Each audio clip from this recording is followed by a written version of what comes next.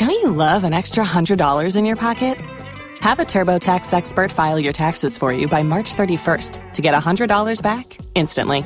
Because no matter what moves you made last year, TurboTax makes them count. That means getting $100 back and 100% accurate taxes, only from Intuit TurboTax. Must file by 3/31. Credit only applicable to federal filing fees with TurboTax full service. Offer can be modified or terminated at any time.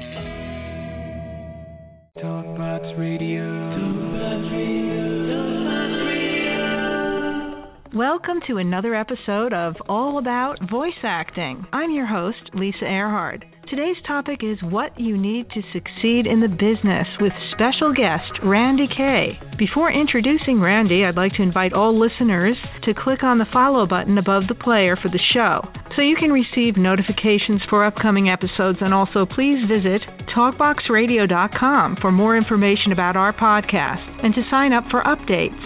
If you have a show idea or would like to be featured as a guest, make sure to fill out the contact form on TalkBoxRadio.com, and I will personally be getting back to you.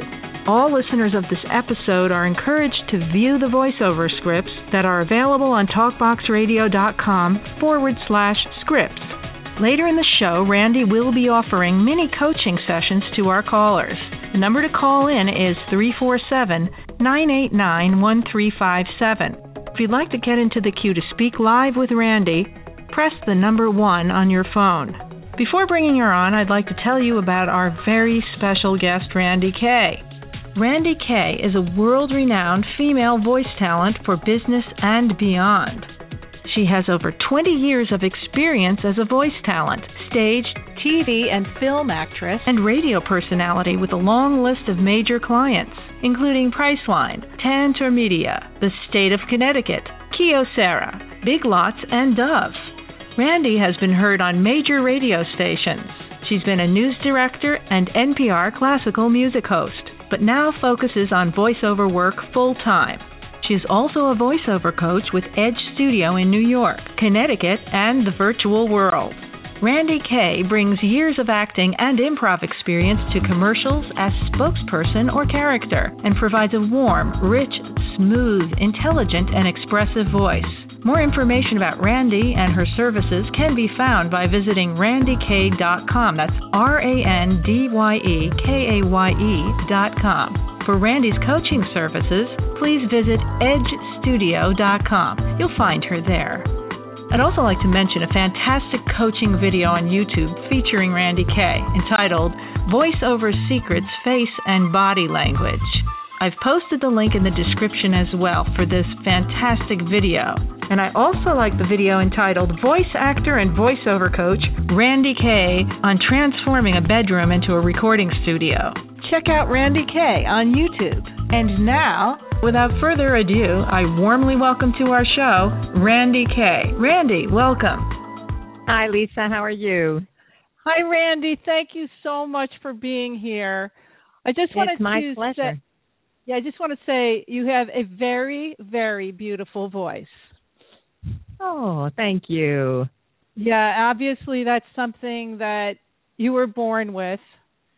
And I don't find everyday people who do voiceovers to have a very appealing, beautiful sound, but you certainly do. And not only that, but you have honed your craft. So I appreciate you coming on here. And I know that your pearls of wisdom will be very helpful for our listeners. Well, I hope so. I thank you for those compliments. You know, the cliche among those of us who coach voiceover is that it takes more than a voice. And thank you so much for liking my voice. You know, but it's interesting. We all sound different depending on what we're talking about. So if you heard me screaming at my children, you wouldn't think I had such a pretty voice. So it turns very shrill. So. Yeah, that's funny. Yeah. And I also, as I mentioned, the YouTube videos, before we get going with my question about your background in voiceover, I just want to say once again, your YouTube videos are so fantastic. And I want to tell my listeners that, it's just like being at home with Randye. She takes you into her her booth on tracks, which, by the way, when you first talked about that, I thought, well, what is that? Is that like a moving booth of some? But it's just the greatest. It is the greatest thing ever. And then the video. Yeah, the video, voiceover, secret space, and body. I just love that. I love the way you give these illustrations of the different types of reads. And flawlessly, I might add, and I wanted to ask you, how long did it take you to be able to read script without making any mistakes? Oh, thank you. Well, first of all, I just have a few videos. I dabble in everything. That's kind of been my life. Like I'm just a dabbler. I'm a master of fun, jack of all trades, and I'm just fascinated by life and fascinated by everything. And so, when YouTube became a thing, and I started coaching for Edge Studio, my students would sometimes ask me to demonstrate some of the things, although I like people to learn from the inside out. Sometimes it's good to demonstrate. And I don't know, you can see I'm not dressed up for these videos. They're not very fancy. I'm just like, I think I'd like to share this. So I sort of stuck my smartphone on a tripod and just recorded it. So I've got a few on YouTube. I don't do them for any purpose other than to give back to the community and share some interesting information.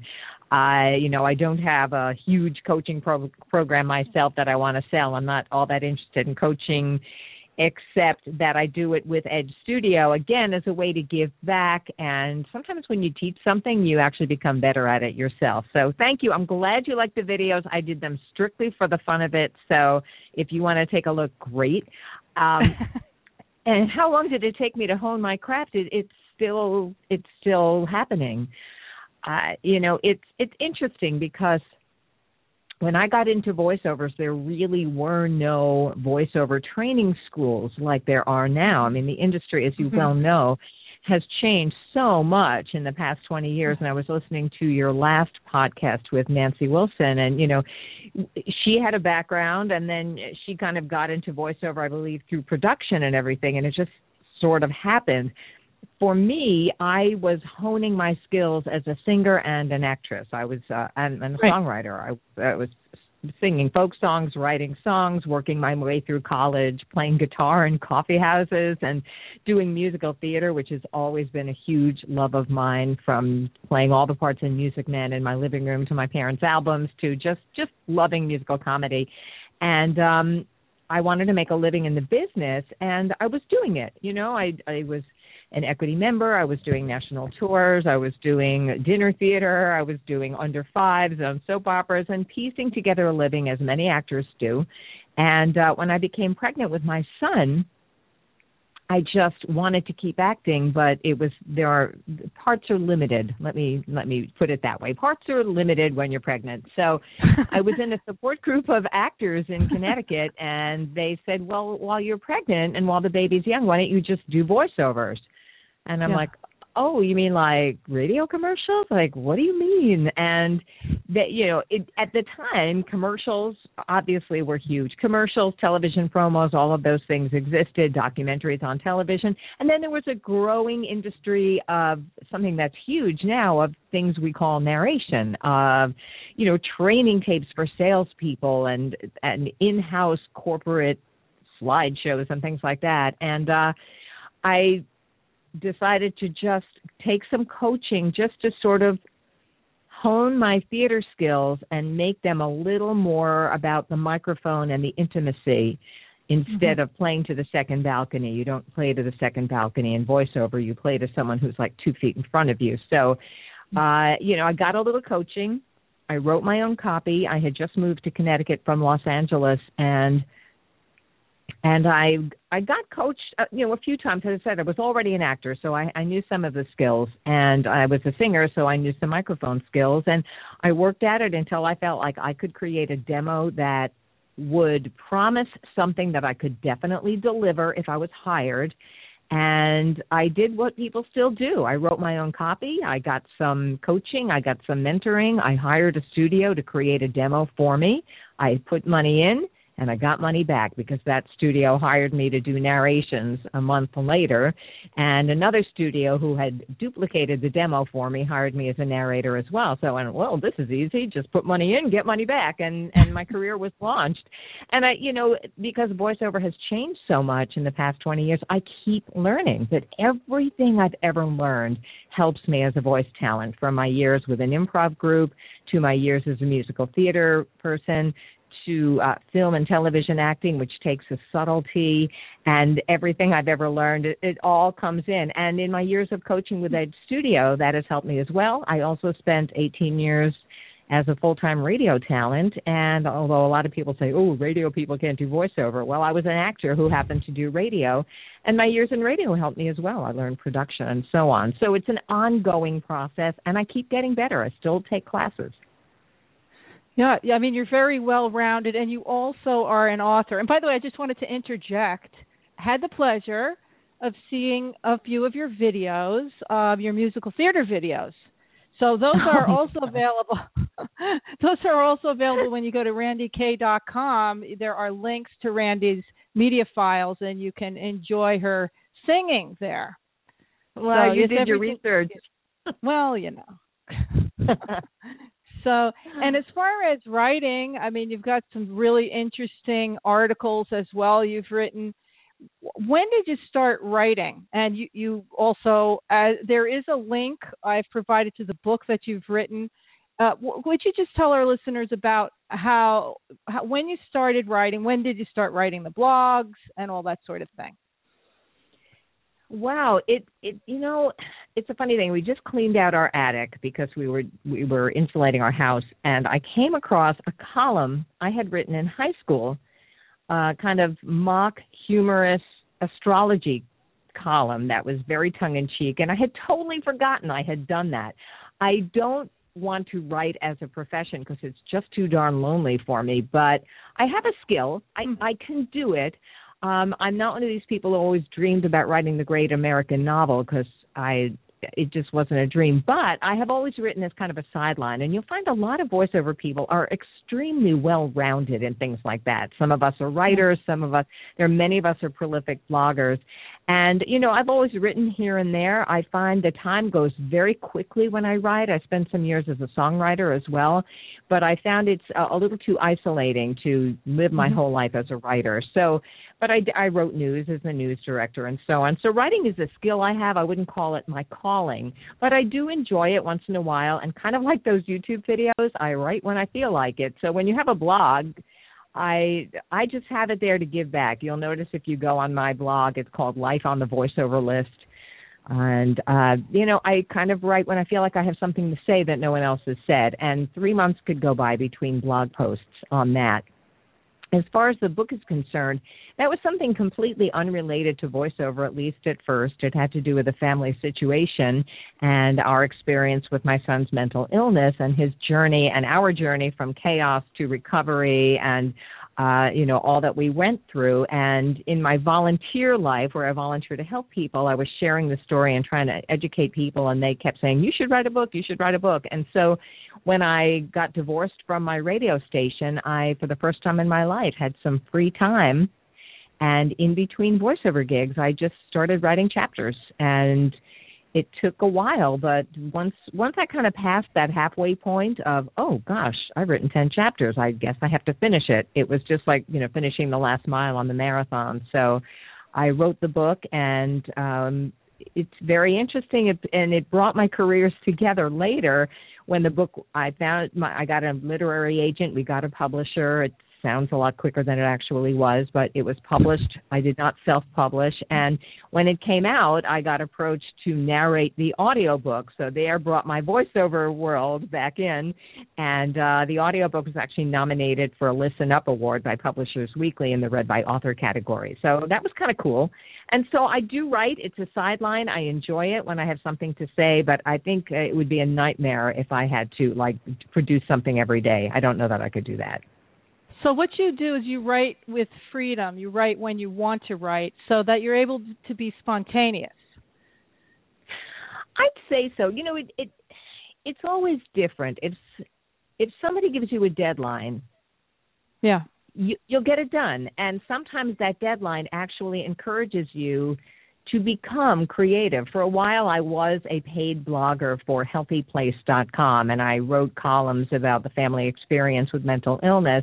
And because I had a deadline, I produced some really good columns. But I really feel that limitations they encourage creativity. This kind of like wide open spaces, don't need no fences on me. I think that's kind of not true. I think that if we have freedom within limits, we use our freedom better. That's the whole thing about improv. If somebody says, get up and be funny, you can't do it. But if they go, well, okay, here's your task. You're going to play tennis. And here's your obstacle. You've got a broken leg. Here's your other obstacle. You don't understand English. Well, you've got 3 limitations, and then you can be funny. So when it comes to writing, I say I write when I feel like it, but that's the writing I do for no money. But if I had a deadline to do, I would meet it, and I've created some really good stuff because of a deadline. So I do consider writing a skill and something I enjoy. As I said, the time goes quickly, but if I had my choice, I would not be writing every day from 9 to 5. Blogging gives you the freedom to write what you want, when you want, but of course you don't make money doing it, so it's kind of like the community theater of life, So, I'm a fan of deadlines sometimes. Thank you for sharing that. Before we launch into our topic for what you need to succeed in the voiceover business, I just wanted to plug an article that I found of yours online at voiceoverextra.com. This is Randye's article, For Lifelong Clients, Apply Lifelong Learning and VO and Everything. I found that very interesting to read. She has information about basic English skills, phonetics, foreign languages, computer skills, linguistics, diction, voice, health, acting, improvisation, people skills, communication, business skills, anything and everything, bonus how this works, the first job, et cetera, et cetera. So very informative, great article. So why don't we launch into our topic, what you need to succeed in the voiceover business. Randye, you're on. Wow, that's a very big and wide topic. Well, I will tell you that I started coaching 4 or 5 years ago, and honestly, a lot of us who've been in the business over 20 years, some of us kind of just fell backward into it. We were already film and TV actors, and our agent said, oh, why don't you get a voiceover reel together? And we sort of just started doing it and started getting better at it. But now it's a very different business, and it is a business that is not just open to people who are already actors in New York and Los Angeles and Chicago and the major areas. And no longer are we limited to the studios that we're willing to get on a train or in a car to and drive to. It's a very different business. And in the last, I would say 10 years, it has become a business that people do from home. It was never really an at-home business before, any more than any other act. Every actor knows acting is a business. That's why they call it show business. And even if you're a New York City actor, you're going to spend time at home sending out your headshots and contacting agents and doing showcases and so on. So you have to know the business of show business, whatever you're doing, whether you're a musician, a voice actor, a stage actor, a film actor, whatever. You have to know the business of show business. And the voiceover business is no exception. What makes it unique is that you can do it now totally from your own home. And you can get a client anywhere in the world. So suddenly, where what I needed to succeed 20 years ago was performance skills, acting skills, being able to work with a director, being able to read fluidly and fluently. And believe me, in spite of those videos, I do make mistakes. I just know how to correct them or how to do a take 2 if that's necessary. Right. So I would say these days, and when Edge Studio asked me to start coaching for them, which happened pretty much when I left radio, I said, well, I don't know how to do what I do. I just do it. And David Goldberg said, no, you're a teacher. You know how to teach. Like, just sit in on a couple of coaching sessions and you'll see what I mean. And I did, and I found myself just, not just sitting in on the coaching sessions to coach new talent. I couldn't keep my mouth shut. I was like, no, wait, try it this way, try it this way. So I was like, oh, maybe I do want to be a coach because it's fun to see somebody improve. However, what I have discovered, and this is really honed by my years with Edge and being involved in their program, you cannot just have a nice voice. That is like saying, we use this all the time at Edge. That's like saying, you own a pencil. Why don't you write a book? It's not, right. Or, look at that Steinway. Why don't you go on tour? Or you're pretty. Why don't you be a model? Any model can tell you it's more than good looks. And any voice talent will tell you it's way more than having a good voice. You really have to run your train on 4 tracks. One track is getting your performance level to a professional place. By the time you make a demo, you should at least be able to collaborate with a client to give them the emotional tone that they need, to do it faster or slower if they need that, to understand direction if they say to you it's too sing-songy, or can you pause here instead of pausing there. You should know how to give a client what they need, and that takes practice and doing a lot of work, and it takes coaching, and it takes working through the different genres. So in terms of performance, you shouldn't put yourself out there as a talent just because you read pretty. If you can't communicate the words on the page and connect somehow to that listener, because there is always a listener, otherwise what's the point? If you can't make an emotional connection and communicate those words, then you're not ready to be a voice talent. Just reading pretty doesn't cut it. Anyone who has any kids who's tired and reads their kid a book and says, once upon a time there was a princess, and the princess, the kid's going to go, Mom, read to me, really read to me. And I have students who come in and they read. They have nice voices and they read, but the big leap is to go from reading to communicating.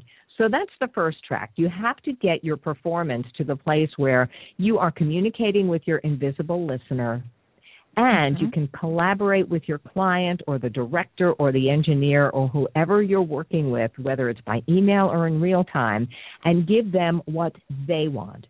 So that's the performance track. The second thing you need to succeed is understanding business. Just understanding business, period.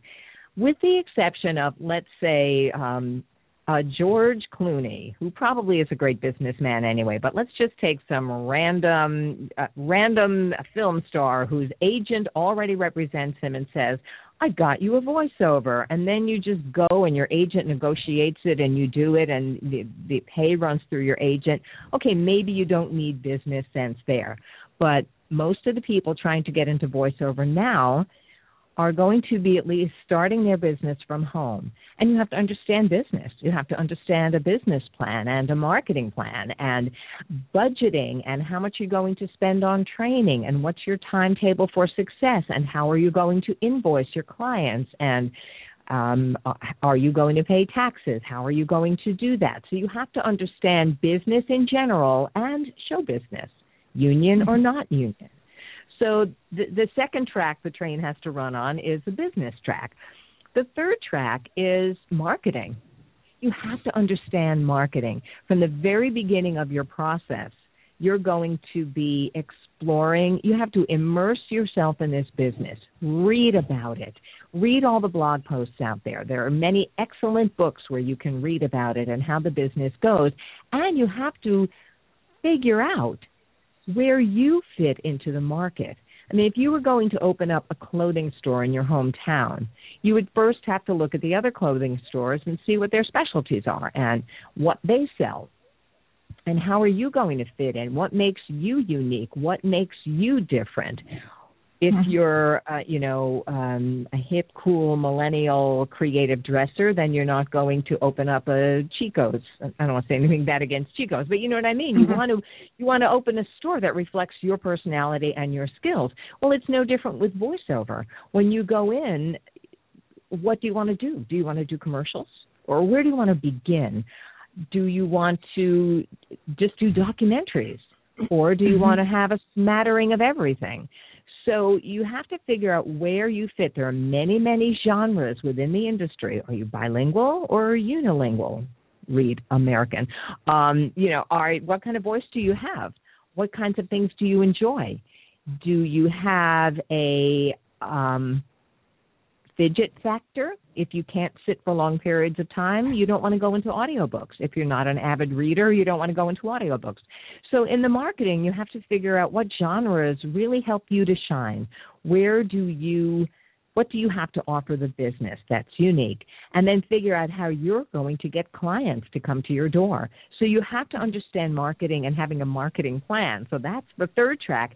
And the fourth track that increasingly is absolutely essential is understanding how to record and edit yourself. Now, this wasn't necessary when I started 20 years ago. You marketed yourself to recording studios. You hoped they hired you. You came in. You had to understand their job so that you paused in the right places and didn't make their job difficult. But when I go to a recording studio and I'm done, I go home and they do the editing. But when I do a job from my home studio, I'm going to be doing the editing and send them a nice, clean file that sounds good. So you really have to work on those four areas: home studio, marketing, understanding the business from a business plan to how to behave in a recording studio, business and business etiquette, and the performance. So all of those things have to happen so that you can, when you get a demo done, you know what to do with it.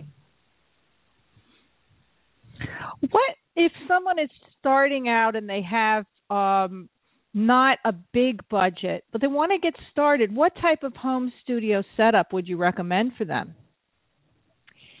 That is not my field of expertise, but I will give you my opinion.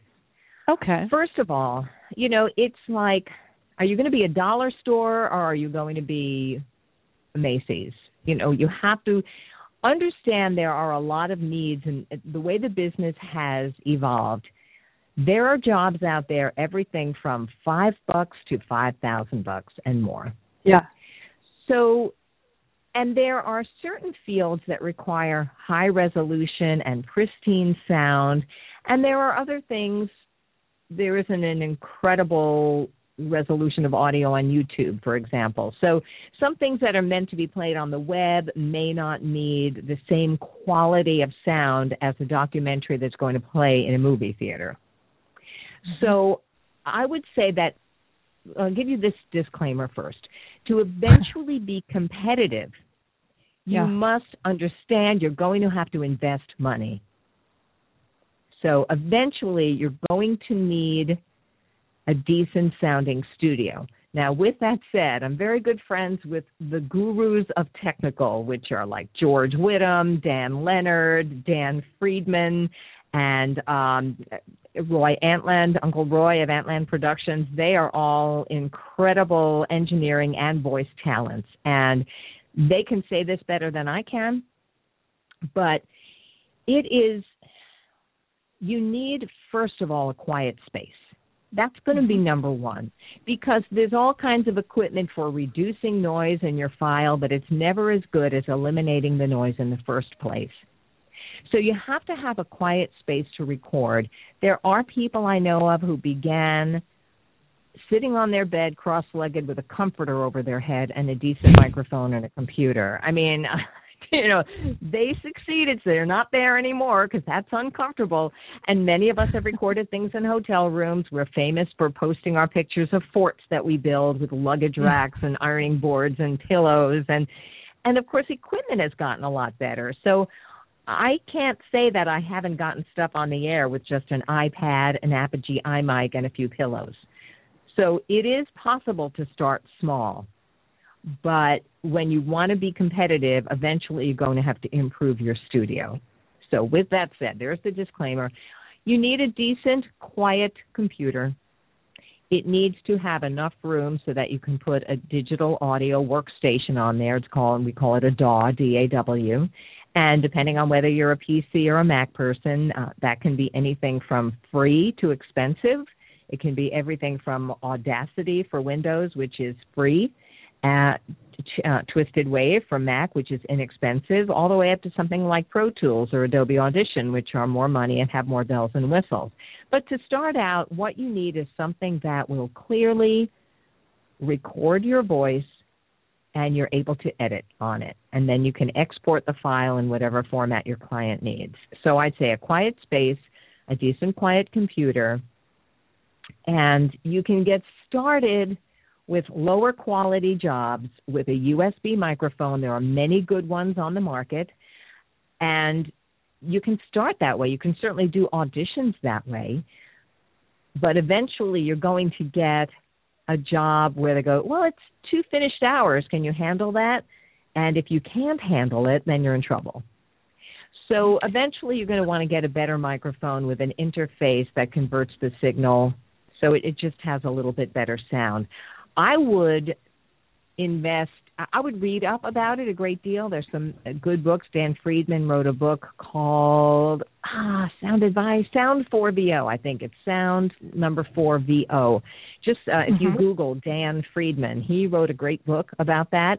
George Whittam is the technical guru on Edge Studio, and if you go to his YouTube channel, you're going to see so much free advice.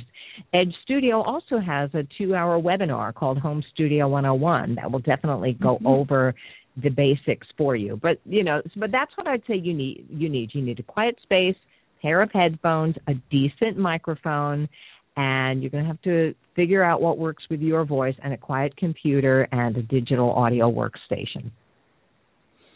Good. And as far as getting work online, what is your opinion of the voice pool sites where there are 5 million people, maybe not that many, but, they're all auditioning, fighting, lowballing for the same jobs? My opinion, okay, again, first of all, let's do the positives. It's a very different world from what it was 10 years ago. In this decade, things have changed so much. So it didn't used to exist that we could audition without showing up in person, except for that rare opportunity where they say, well, I'll do the audition over the phone. But now it's very different, and there are places online where you can be heard. I always tell my students when we talk about marketing, you have to be found, and you also have to find your own clients. So there are many, many people who began their careers recently by getting a good demo that was an accurate depiction of what they can do, and they bought a membership on some of the, Voice 123, Voices.com. Yeah. These are the ones where you pay money to have audition opportunities sent to you. If anyone's listening that doesn't know how this works, on both of these sites you can post a profile for free, but your chances of getting a private audition are small. Generally, they function on your membership dollars. And there are many people who are a huge fan of these, and I have been on them in the past, and I've gained a few clients that way. But a lot of my friends who are where I am in the business, many of us have gotten disillusioned with some of the business practices of one of them. And we're kind of going away from that and just building relationships with our own clients. It can be a great way to start, and it can be a great way to succeed if you know how to work it. I'm not a fan of the fact that bidding is allowed, and it's like kind of closed envelope, sealed envelope bidding, if you will. So you never know if you lost a job because somebody else underbid you, and I'm not a big fan of underbidding. This is what I charge. I'm not saying that that I'm totally inflexible, but I know what I'm worth and I know what I charge. And what's happened with a lot of those online sites is there is some undercutting and underbidding going on, and for me that doesn't work. But I don't want to put them down for many people. That's where they do begin their career, and they gain some clients. And once you've gained a client, unlike an agent, if you get a client through an agent, you must always go through your agent. That's just ethical. But if you get a client off one of those sites, they've already made their money off of you by membership. So you can continue that relationship with the client kind of offline, if you will. So those are what we call the pay-to-play sites, because you are paying a membership to be included on their roster. Some of them vet their talent and some of them don't. So on the huge sites with lots of talents on there, many of them are terrible. So friends of mine that have tried to get voiceover talents have to wade through 100 auditions, 80 of which are unlistenable. Think that is a disadvantage for the client. So there are good and bad about it for both the producer and for the voice talent, but they're here to stay. Online casting is here to stay. This is very interesting. What makes them, because now you're giving us the inside track, what makes the majority of the auditions unlistenable? If you don't believe what they're saying, if they mispronounce the name of the company, if they read like this and they just, or they're reading like this and I have a wonderful voice, or they think they want to sound perky and everything's going to be way up and down. There are a lot of voiceover cliche mistakes that you hear, but generally they just aren't communicating. It's that thing I said before. It's your job as a voiceover talent to be an actor, to really believe the situation that you're talking about and really have a reason to say it out loud. And while they're not, when I say unlistenable, I don't mean to be cruel. They're not terrible. They're not speaking gibberish, but they might be choppy or overly articulated or way too slow, or it's one of the, I love the sound of my own voice. I don't really care what the words are, but listen to me. You can't be in love with the sound of your own voice. You have to be in love with the listener's need to hear the message. And so that's what I feel makes them, unlistenable. And I see this through the eyes of clients as well. I'm a member of the executive board of something called World Voices Organization, or WOVO, and we are an industry association of voice talents. Whether you work from home or you work in Los Angeles, whoever wants to join can join. And one of the things we exist to do is talk about best business practices.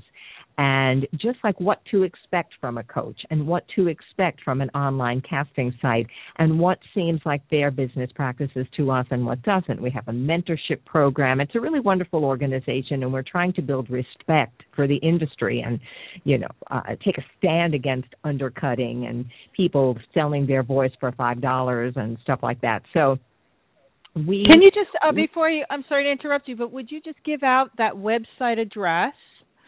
World yes, it's world-voices.org. Okay, great. I'm pretty sure that's it. So, yes, anybody can go on there, and we have professional memberships that you have to prove that you're making some money doing this, and there are requirements right there. But we also have associate memberships. And if you're an associate, you're serious about the business. You haven't made a lot of money yet, but you can join as an associate and you can get mentored and you can learn about the business and be part of our community, just like the Authors Guild is for authors or the National Speakers Association for speakers. It's an industry association. We're not trying to sell anything. We just want to exist and make the business a better, more cohesive business. And we do have a conference once every year. But, check it out. The associate memberships, and we have, it's not a casting site, but we do have for our professional members, they get to be on a membership listing, and our members are listing on a website called voiceover.biz. And if you are a client searching for voiceover talent, you can go to voiceover.biz, and you know that every single person on there is a credible professional talent who knows how to run their business and knows how to deliver your copy. So that's part of what we do. So, online casting is not going anywhere, and it's not just pay-to-play sites. There are rosters. Like, there are companies that do nothing but telephone messages, and people who are getting started in the business, if you can get on a roster where some potential client can just go to that roster and go, I want female number 5, and then they just send you a job. So there are so many ways that you can get work right now. You can be on rosters. You can have numerous agents if you're not signed with one in particular. There are the pay-to-play sites, and they range. But I think you're better off with one that only takes quality talent. And then there are real live agents and real live auditions. And then there's the good old find your own clients. So that's kind of my feeling about the online sites. They're not going anywhere, but I think they need to be fair and fair to the talent. And I'm not a big fan of encouraging talent to underbid each other. I think it cheapens the industry. So what do you think? There's just so many that I agree. I think it can be very debilitating if you're, you talk about the loneliness of being a writer. If you're just doing auditions and you have no contact with the client, and the most contact you have is maybe a message back and forth, or you're reading their script. If you're just auditioning and auditioning and auditioning and you're not getting any feedback and you're not getting any work, you can start. This is another question I want to ask you about. How do you deal with rejection? Is that not a problem for anyone who's doing voiceovers, acting, any of these types of performance-related fields where you have to perform? Because when you're doing an audition, for example, it's a performance. If you're going into a studio, someone else's studio, it's a very high-pressure kind of a place because it's not your territory, it's their territory, and it's hurry up and just do it. How do you deal with, okay, I'm going to add to that mix also not just rejection, fear of rejection, nervousness. Those are three different things. But let's talk about rejection. How do you deal with rejection, Randye? Okay. It's interesting because you talked about this on your last podcast also. So I'll tell you what, I did my research too. Yeah, I can see. So here's how I like to look at it. And I have to say that, I started out as a theater actor, and one of the most eye-opening experiences I ever had was going to a regional casting weekend. And I was auditioning as an actor, but I also was with a production company, and I was sitting behind the table, if you know what I mean, auditioning other people for our company. So I had the experience auditioning, and I also had the experience being the auditionee, and I had the experience being the auditioner. And I will tell you, it's an eye-opener. If anybody ever has to cast talent, you will see it differently. First of all, it's not rejection, it's selection, and that's very different. If you choose to go to TGI Fridays for dinner, you didn't reject Outback Steakhouse. You just didn't select it that night. And I don't like the word rejection. I never use the word rejection. Okay, what's another word? Well, you're not chosen. You're not chosen. I'm going to put that down. You're not selected. Okay. Has everybody heard that one? Instead of rejection, we're going to change that to not chosen, not selected. You are not selected. So when you're sitting behind, you are not selected. If 50 people are auditioning, 49 will be not selected. It does. The main thing I would say is, all right, again, disclaimer first. If you suck, you have to fix that. And the only way to know if you suck is to get feedback, which is why you get coaching, why you go to audition classes, which is why you keep learning. I once did an introduction to voiceover class for Edge Studio. It's a great class they give, by the way. It's like 4 hours of information and evaluation. I no longer teach it, but they have wonderful teachers teaching it.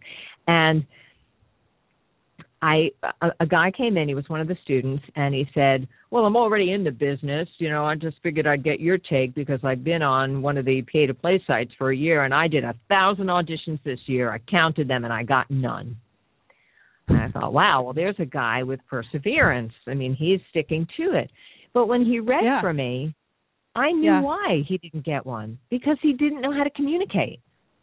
So there he was wasting 1,000 auditions. Let's call that 500 hours,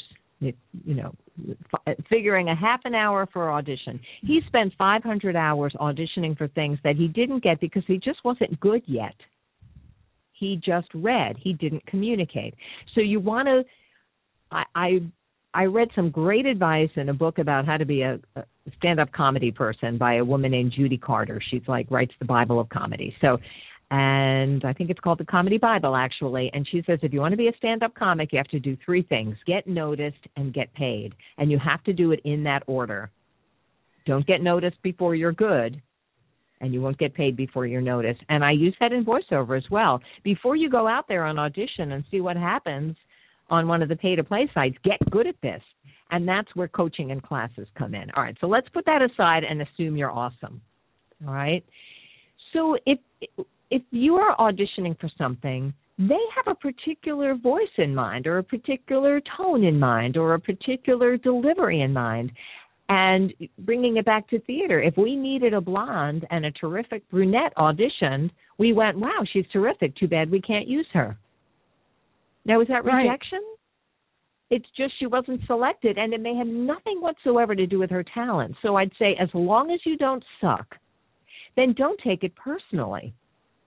Just move on. Any person in sales will tell you every no brings you closer to the next yes, as long as you know that. I like that. I didn't make it up. We have a caller. Shall we take the caller, Randye? Sure.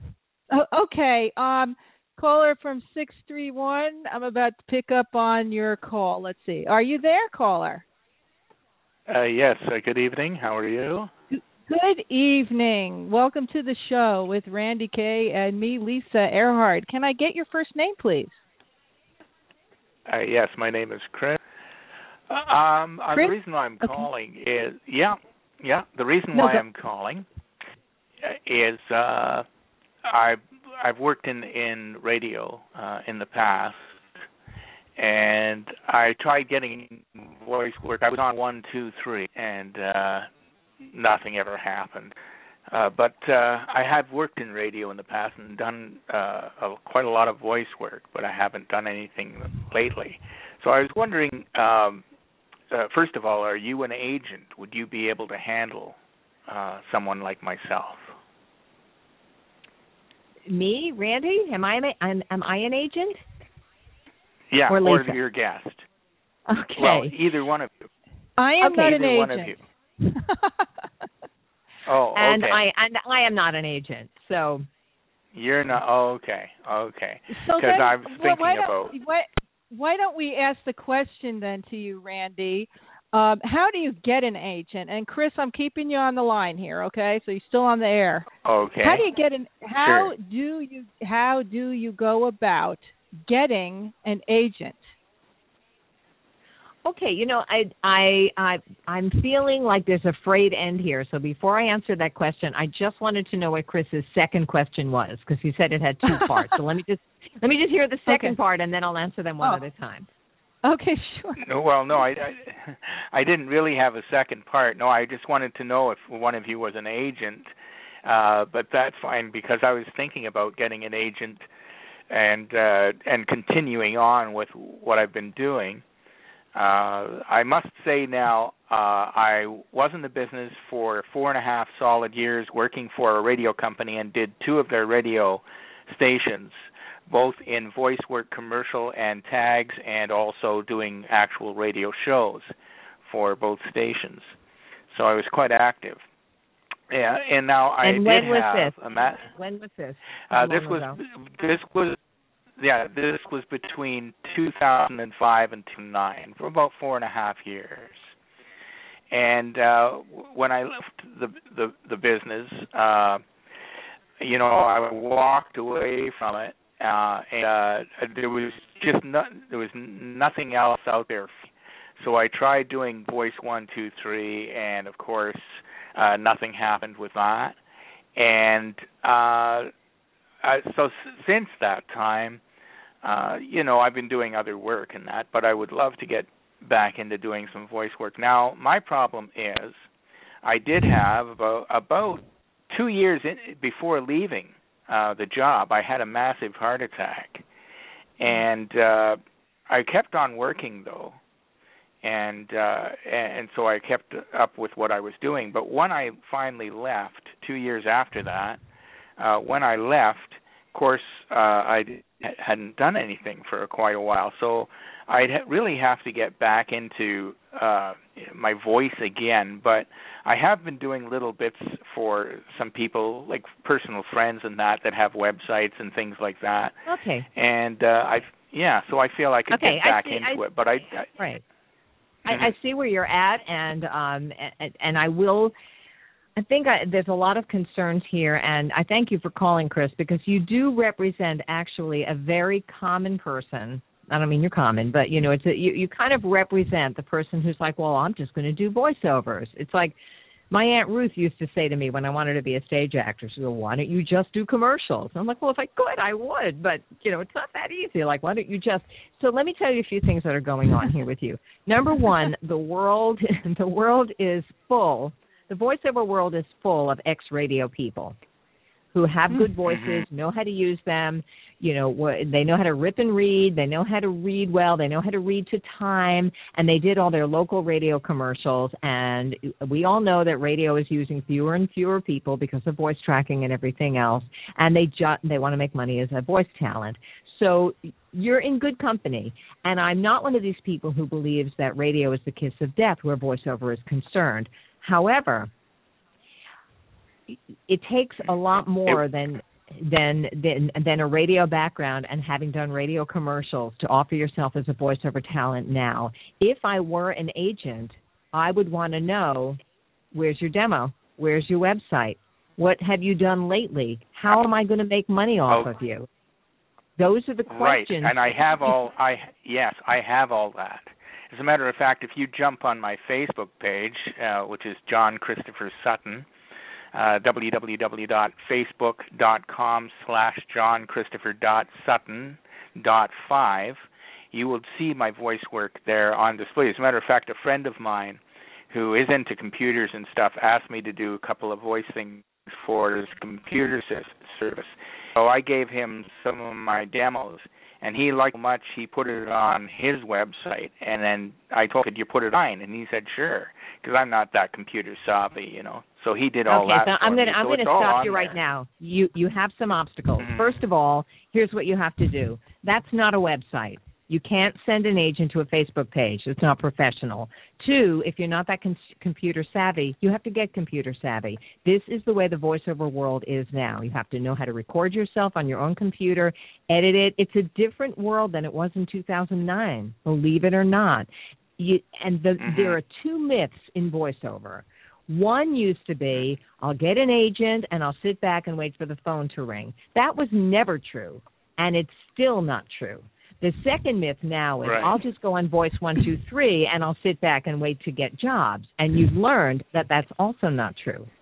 So I would suggest you get yourself to a reputable voiceover coach and find out why you're not booking jobs. There may be something in your reads. Maybe it's too radio. Maybe you're just reading. Maybe you're not communicating. And you also need to learn about, I don't know if you heard the beginning of the forecast. You're not presenting to me as a professional right now. You're telling me to go to a Facebook page. If I were an agent, I'm not going to do that. That shows me you're not a pro. It shows me you used to do voiceover work. See, what I'm saying is it is a business, and you must present yourself as a pro.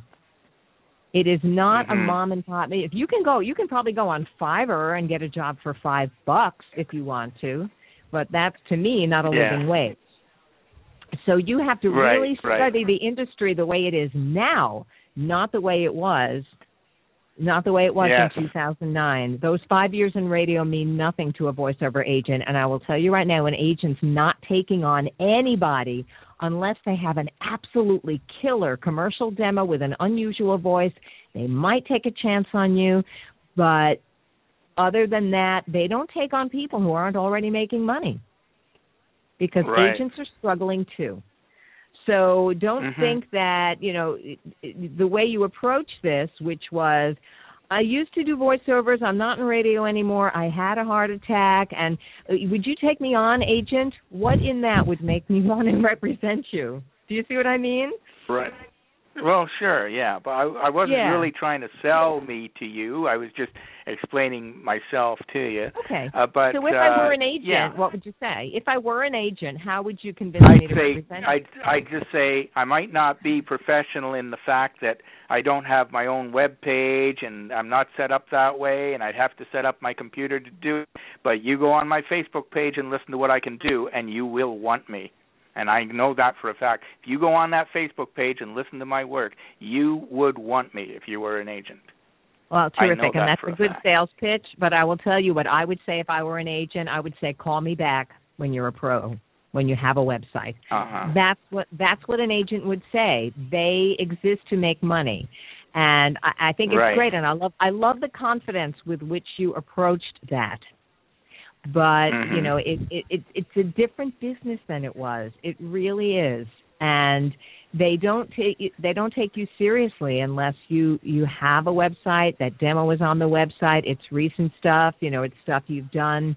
You know, if that's my opinion, and I think it's great. So you know, you have a website, you've gotten started. It could be just a hop, skip, and a jump to just present yourself. Otherwise, it's like opening a store and you got a hand-lettered sign in the front of it instead of a nice neon sign. You know what I'm saying? It's about those first impressions. You have to have a business savvy.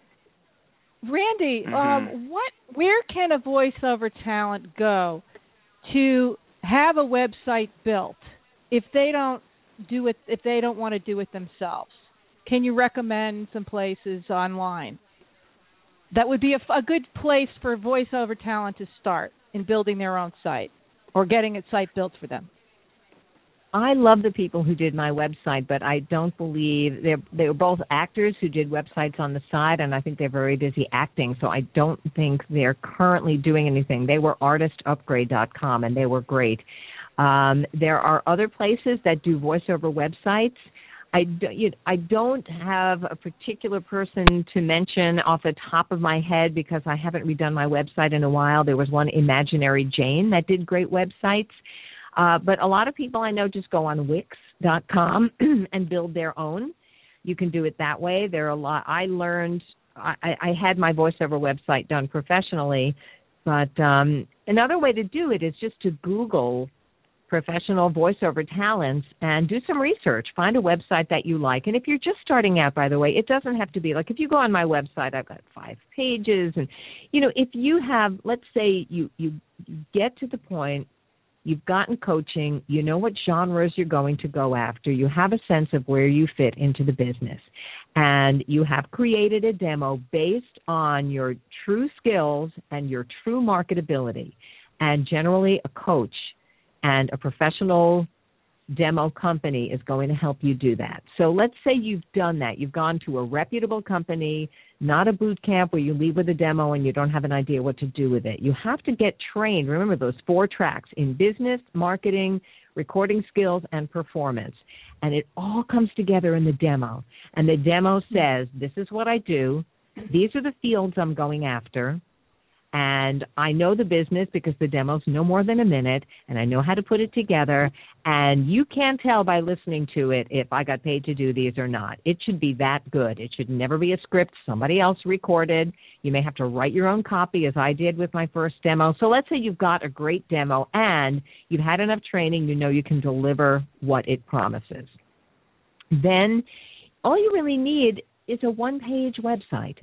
It needs your demo. It needs your contact information. Maybe you want to put a subpage with a bio or a contact form if you want. But if you're at a party, my daughter's in real estate, so the first thing they had her do was pass her, study and get her license, because you don't want a real estate agent who doesn't have a license. Okay, so she did that, but then she's like a million people with a license. So she joined a brokerage firm, but that's still not enough. That's like having an agent and they don't know what to do with you. She had to they encouraged her to write an email to all of the people she knew, relatives, neighbors, just saying how excited she was to be a real estate agent. Let me know if I can do anything for you. She started with her personal network. And if she was at a party and said, I'm in real estate, and someone said, where's your card? Oh, I don't have them yet. I'm going to make them up. How professional does she sound? Not at all. So she had to get business cards made before she could say to people, I'm a real estate agent. That card these days has to lead somebody to a page on their smartphone or a computer where they can hear you right away. And they generally don't want to go through the work of a Facebook page.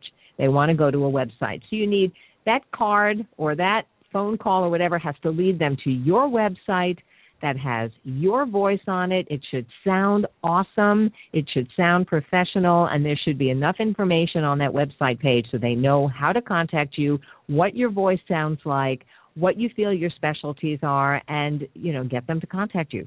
So some people design their own on Wix or Squarespace or other places than that. But other than that, if you do your research and you find some nice voiceover websites, see if you can see a little blurb on the bottom, designed by so-and-so.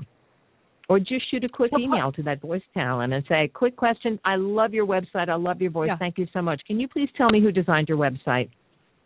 And that way also you're networking with another voice talent at the same time, which is also a good idea. Don't you think so? You know, expand your network, get in touch with other people who are doing something, who you're impressed by. Check out other people's websites. What makes them work? You know, and I find that, well, what's very good about your site, Randye, is it's very basically simple in your face. You don't have to, you use the word work. You don't have to work to figure your website out. There isn't a lot of stuff all over the place. And also now a lot of people are picking up websites by their smartphones, tablets. So when you have a website, you want to have it optimized for that type of media as well. So it's going, well, that's just another. So you want to make sure that people can find it and it loads quickly. I wanted to ask you a question, Randye. How long is Chris still on the line, or is he gone? Yeah, he's here. No, still I'm here. Okay, I just want to make sure you don't feel ignored. Okay, go ahead. Okay, how long? No, actually, I'm going to. Yeah, sorry. I'm going to let you go, but I want to thank you both ladies for talking with me, and have a great night. Thank you for calling in. You may want to contact Ed Studio. Then they might give you and book an evaluation and see what's going wrong and why you're not booking work. Are you sure you don't want to take this incredible opportunity to read for Randye for just a minute, Chris? Read what? If you want to read. You've got the option. You can go right to the script page on talkboxradio.com/scripts, plural. How do you say scripts, plural? Randye, how do you say that word? Wait, what word? It's so hard. Scripts. Yeah, scripts. Okay, I get scripts for today's podcast here. Is that what I click on there? You are there at the very top. It's a bunch of. I would take this amazing opportunity and just read something off of there for Randye, if Randye would be so kind as to give you some suggestions. Sure. Well, let's give him a second to look. Well, I'll tell you what. Can I call you back on that? I got to let you go right now, but can I call you back on it? Call back. Okay, I'll call you back in a. Yep, I'll call back in later. We got less than an hour to go here, Chris. Maybe shorter. So that's okay. I'll be calling back in a few minutes. All right. That'd be great, thanks. Chris. Hope to hear back from you. Thank you for calling in. Yep. All right. Thank you. Bye. Okay. Bye. Okay. So what was? I just didn't know if he was still there. So what is the question you were about to ask? Okay. me? So about the demo. All right. Actually, I have two questions. I have many questions, Randye. I can hear that. How long should the demo? And then the other question is, should a voice talent never, ever, ever produce their own demo? Because there are varying opinions about this. Okay. Let's take the first one. Okay. The first, generally, people's attention spans are getting smaller and smaller and smaller. Right. And I would say, with the exception of an audiobook demo, which they need to hear longer cuts to see if you can hold their interest, and the audiobook world is kind of a different world. It's the same, but it's a little special corner. So audiobook demos are different. But other than that, most demos, if it's more than a minute, it's too long. And chances are they're only going to listen to the first 15 or 20 seconds anyway. Okay. So within that first 15 or 20 seconds, you better shift gears. And the first read should be the thing you're best at, your money read, the thing you most often are hired to do. Or if you're just starting out, the thing your coach says, that's your money voice. And it should be the one that sounds the most like your personality. See, that's another thing, and we'll hear Chris read, and he'll probably be nervous, so I don't want to judge him on the basis of this, but I will coach him a little bit. And a lot of times radio people are just used to taking a script and just getting it said without mistakes in the 60 seconds they're allotted and sounding happy, and they think that's enough for the voiceover world. Well, it's not. You really have to be able to communicate, and there are exceptions. There aren't really exceptions. I mean, you have to communicate, but generally what's new now, because they have their pick of every voice talent in the world, it's not enough to just read the words with a pretty voice and not make mistakes. That was pretty important in the world of reel-to-reel when they physically had to cut and paste together tape to make the commercial be 60 seconds. But nowadays, they can be pickier, and they can go, oh, I like her voice, but we really need someone who sounds 2 years younger. And they can find that. So your first read on your demo should be the thing that is the most like your personality, or the thing that you're hired to do most. Everyone says, oh, conversational. Well, there's many kinds of conversational. There's conversational in a job interview. There's conversational when you're talking to your friends with a bottle of wine. There's conversational when you're in bed with your husband, pillow talk. I mean, there's different kinds of conversations. So it has to be natural according to the situation that you're in. And it should sound as real as possible, as real as the copy will allow you to sound. The key word really is believable. And if I don't believe you as the person in that situation, it's not going to grab me. So that first read should be the thing that's really kind of like you. And then the second read should generally, unless you're like somebody who's just known for one kind of delivery and that's all you do, then that's an exception. But other than that, they want to hear some variety so they know that they can direct you. So maybe the second commercial or the second narration on your narration demo will be either a different genre or different speed, a different tone. Maybe it sounds authoritative instead of friendly. Maybe it sounds like there's a warning if you're talking about home alarms. And, you have to show that you are connected to the copy and then connected to the listener. So it should hold their interest and switch gears often enough that they want to keep listening.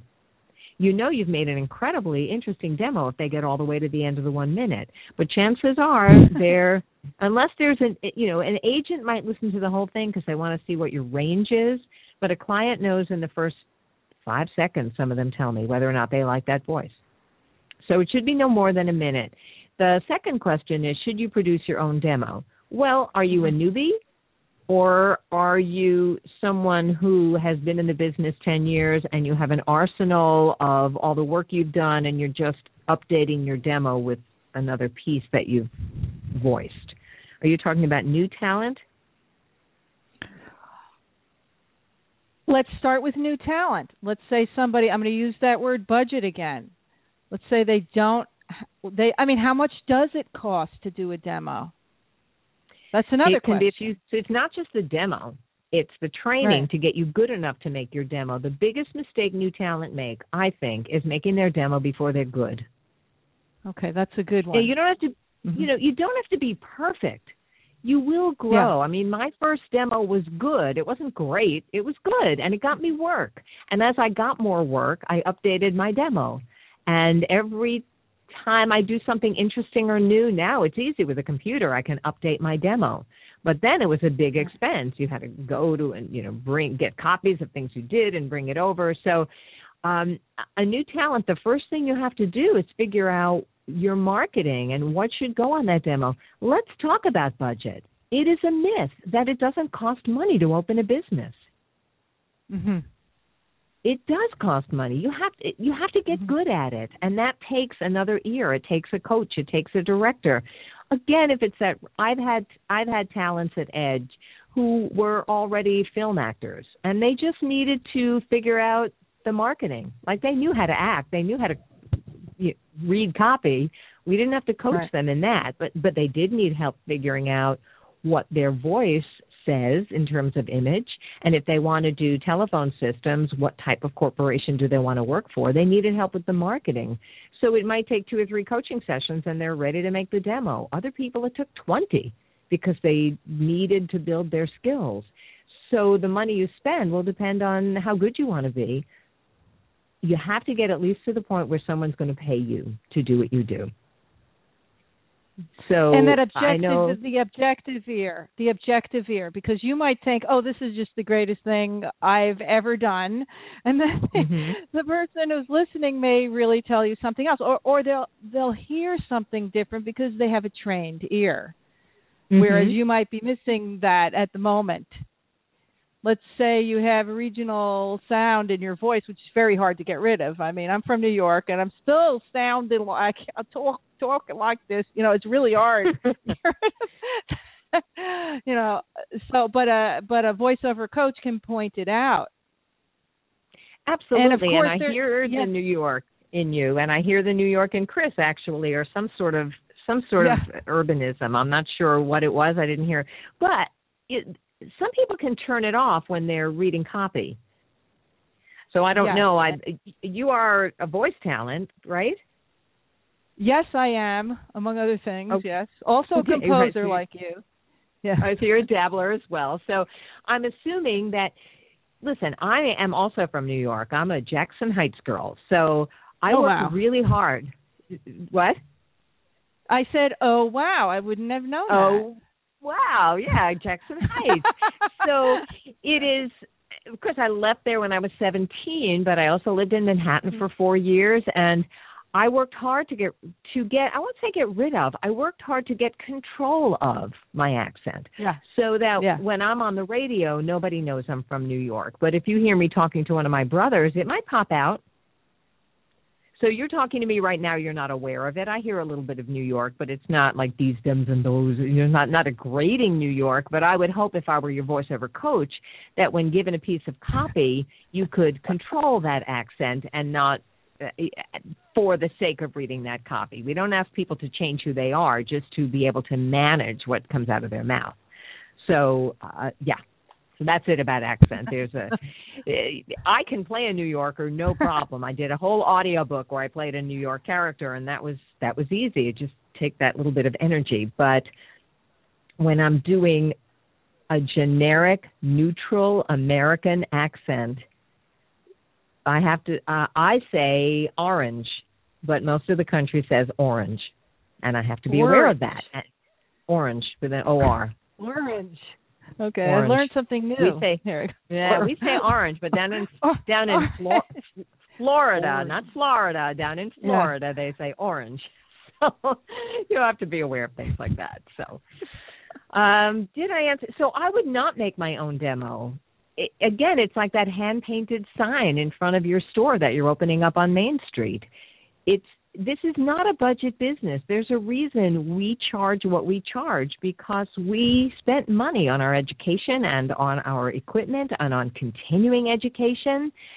And I spent 4 years in college studying acting. There's a reason I'm good at what I do, but I'm not so good that I can't keep learning, and I keep learning all the time. So my equipment started out small, but as every year I put aside money and I got speakers, or I got the booth that you spoke about, my vocal booth on tracks, which I love, and I'm saving up for another booth because I would like to have that booth is fine. I'm in a very quiet neighborhood and it has terrific sound, but I do have an issue when it's leaf blowing season, and so I'm saving up for a booth with thicker walls. But that's how you build a business. People just don't want to see this as a business, but it is. It's a business. Acting is a business. But it's so much fun. This is a good question. Why don't people want to see this as a business? Why? Because we make it look easy. All of those, quote, glamour fields, they're all a lot more work than anyone thinks. Our job, like Fred Astaire made dancing look easy. Nobody saw the hours and hours and hours he spent rehearsing those routines. Right. Of course it's a business. we all say the easy part of this is going in the booth and recording. The hard part is sitting down and doing your invoicing and your billing and your marketing. And, the business part, none of us really want to do it.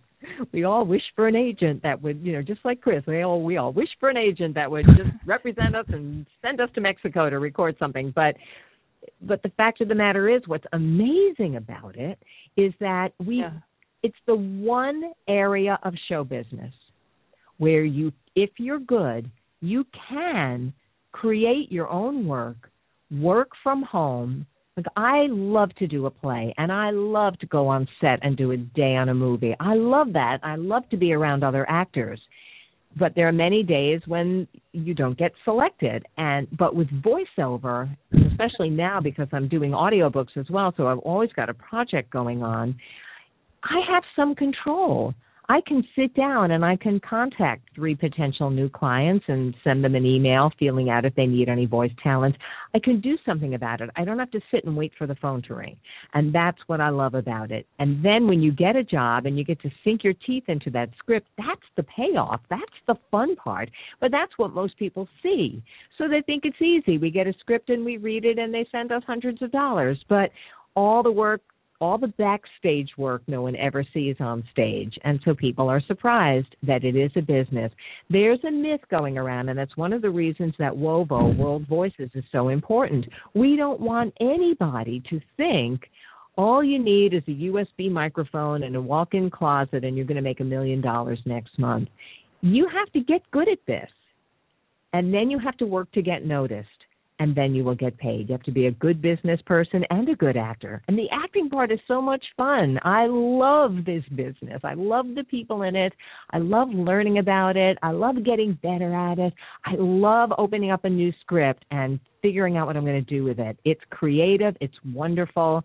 And the business part of it is what makes it possible for me to get paid to do that. So that's my spiel. And that's why it is a business. As far as getting noticed, how can people do that online, Randye? What are some tips you have for that? Would you say connect with people on Facebook, LinkedIn, Twitter? What are some ways? Or just go to companies individually? Yeah. Yep. Yes, right? yes, and yes. You have to have a marketing plan. I'm a very right brain person. I'm very scattered.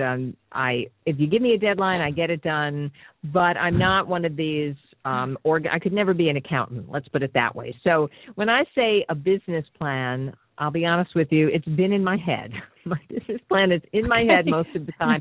I am working hard on actually getting a business plan on paper because I'm convinced that it would be helpful. However, I've done pretty well so far, flying by the seat of my pants, but I'm not unrealistic. And so I would say my marketing plan, even if it's just unofficial, is all of the above. And if something doesn't pay off, I drop it. So I don't spend much time on Facebook for business anymore. I do have a Facebook page. I have 500 likes on Randye Kaye VO, and if you go to Randye Kaye VO on my Facebook page, you will see some stuff. I write the blog. I have my demos on there.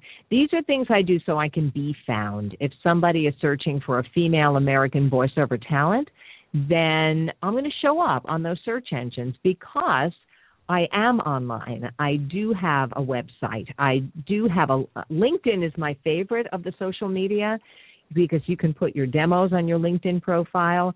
And it's there if people should want to look for it. If you go to my LinkedIn profile, I think it looks really good. My credits are there. The demos are there. You can see what I've done. I have a YouTube channel. As you know, people can go on YouTube and see my work. So I've created that. But I can't say, and I'm on Twitter, and I tweeted about this podcast and so on. But none of those things alone counts as a business plan. I can be found, but that's less than half of the picture. The rest of it is that I build relationships with my clients. And if I'm losing some of my clients, look, people leave the business, people die, people decide to do something else and go back to medical school. And so I try to refill the coffers, if you will. And I'm always researching potential new clients. And they say that you need a sales at that point. You need a system. Am I going to research one potential new client today? How am I going to reach out to them? I always thank my clients when they send me a check. I look for every opportunity to introduce myself to new clients. I love to network with other voiceover talents, and occasionally we hire each other, but you can't expect another voice talent to hire you.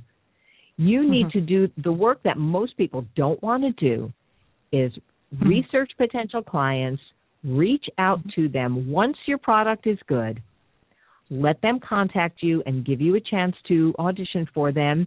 And if they're not interested, they're not interested. There's a million clients out there. Just move on. Keep in touch with your regular clients. But most important, when you get a gig, nail it so they want to hire you again. I mean, I'm in the middle of a job right now.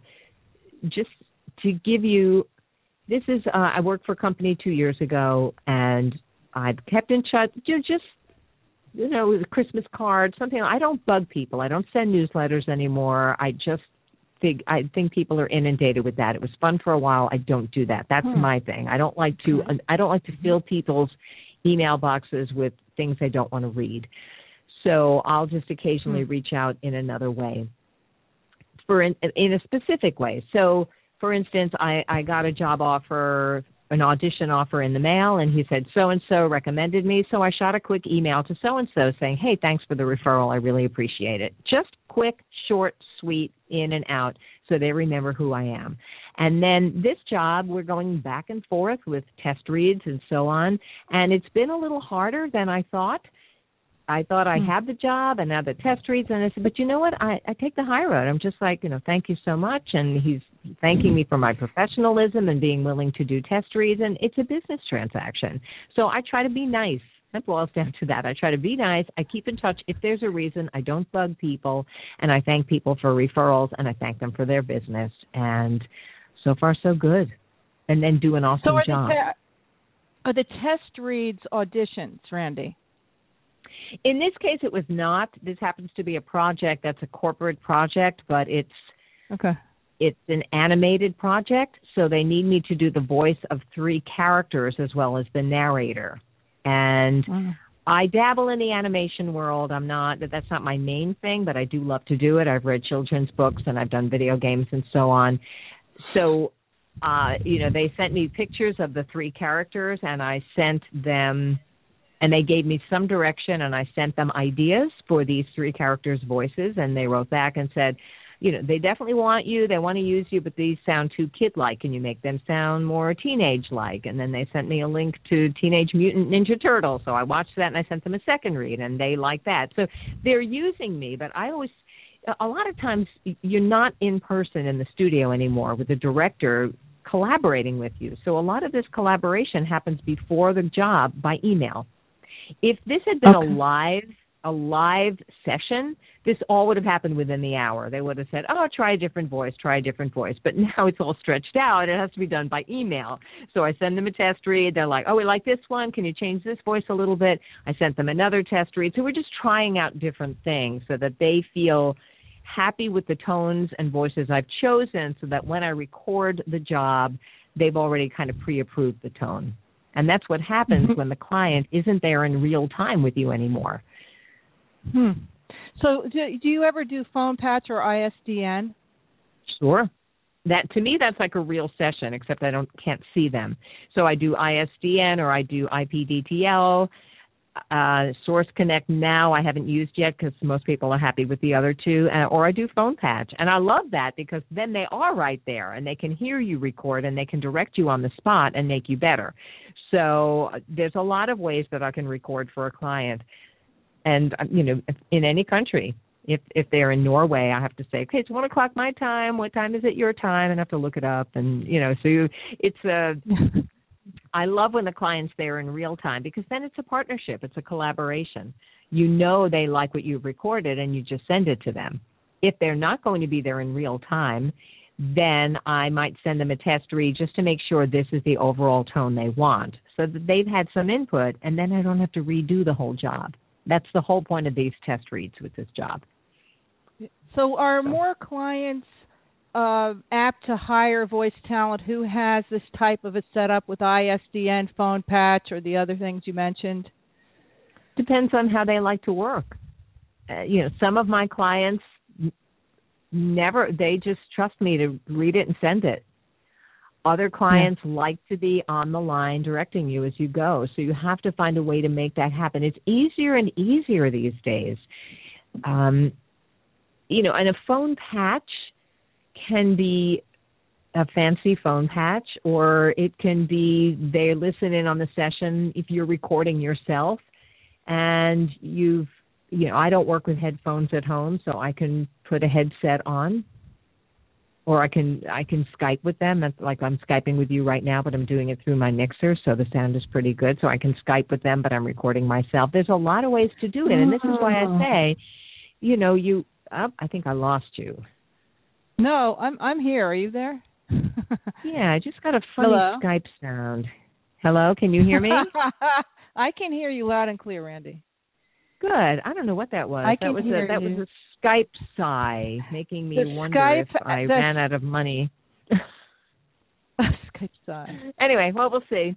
I don't know what that was. It went, Did you hear that noise or no? I didn't. Oh, I heard. Yeah, I heard the Skype. That's funny. The Skype sigh, I call it. Anyway, okay. So yeah, there's so much to learn, and that's why if somebody, I don't know who's listening to this podcast, and I know there are people out there like Chris who, have dabbled in this industry and worked in radio and want to get back into it. But I'm telling you, you have to research it. You have to immerse yourself in this industry. Read the blog posts. There are some excellent books out there. One of my favorite is There's Money Where Your Mouth Is by Elaine Clark. She explains the business and she explains some of the performance skills. Edge Studio's introductory class, we call it Investigate Voiceover, explains a great deal of this in 4 hours, and you can take it online and then get an evaluation at the end of it and tell you what you need to do. There are other demo coaches out there. I will just say that if you're going to get somebody to produce a demo for you, make sure that training includes an idea of what you're going to do with this demo when it's done. If somebody just hands you some scripts and says, I think you'll sound good on these, and then records you and puts some music underneath, you haven't learned anything. You haven't learned what you're good at. You haven't learned how you can find your own clients. So it needs to be a thorough education, whoever you use, that runs the train on all those tracks: performance, recording skills, business, and marketing. It's essential. You have think of it as a college. You wouldn't become a dentist and say, I'm just going to skip college. I just want to fill teeth. I'll just learn how to fill teeth. Like you have to get a well-rounded education. So otherwise you're going to wind up with a demo. It'll sit on your shelf and you won't know what to do with it, and you will have wasted money. But if you've spent money on an education about voiceover that will teach you or tell you what to do to teach yourself to know what to do with that demo once it's done, then you've gotten yourself a business start. That's very, very helpful, Randye. So Edge Studio gives you all of that well-rounded type of demo and advice and training. I think so. I mean, I wouldn't work for them if I weren't proud to work for them. And I'm not saying they're the only game in town. They are based in New York, but they do have a presence in Washington, D.C. and Los Angeles. But they also do a lot of work virtually, a lot of webinars, and you can try one webinar a la carte if you like. If you go on their website, they'll explain everything. Yeah.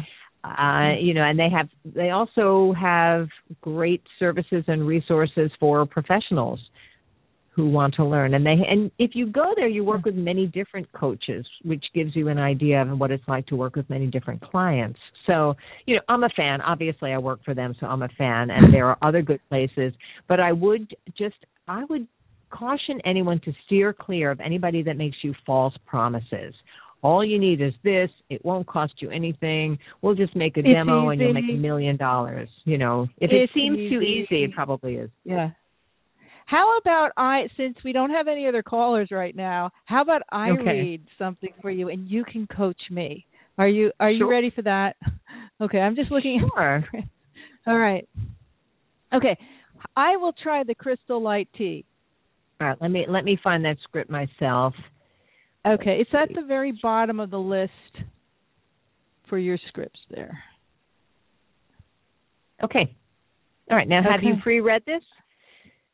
I'm just looking at it right now. All right. Take a minute. Whenever you're ready. Don't start till you feel ready. So. All right. Breathing. I'm breathing.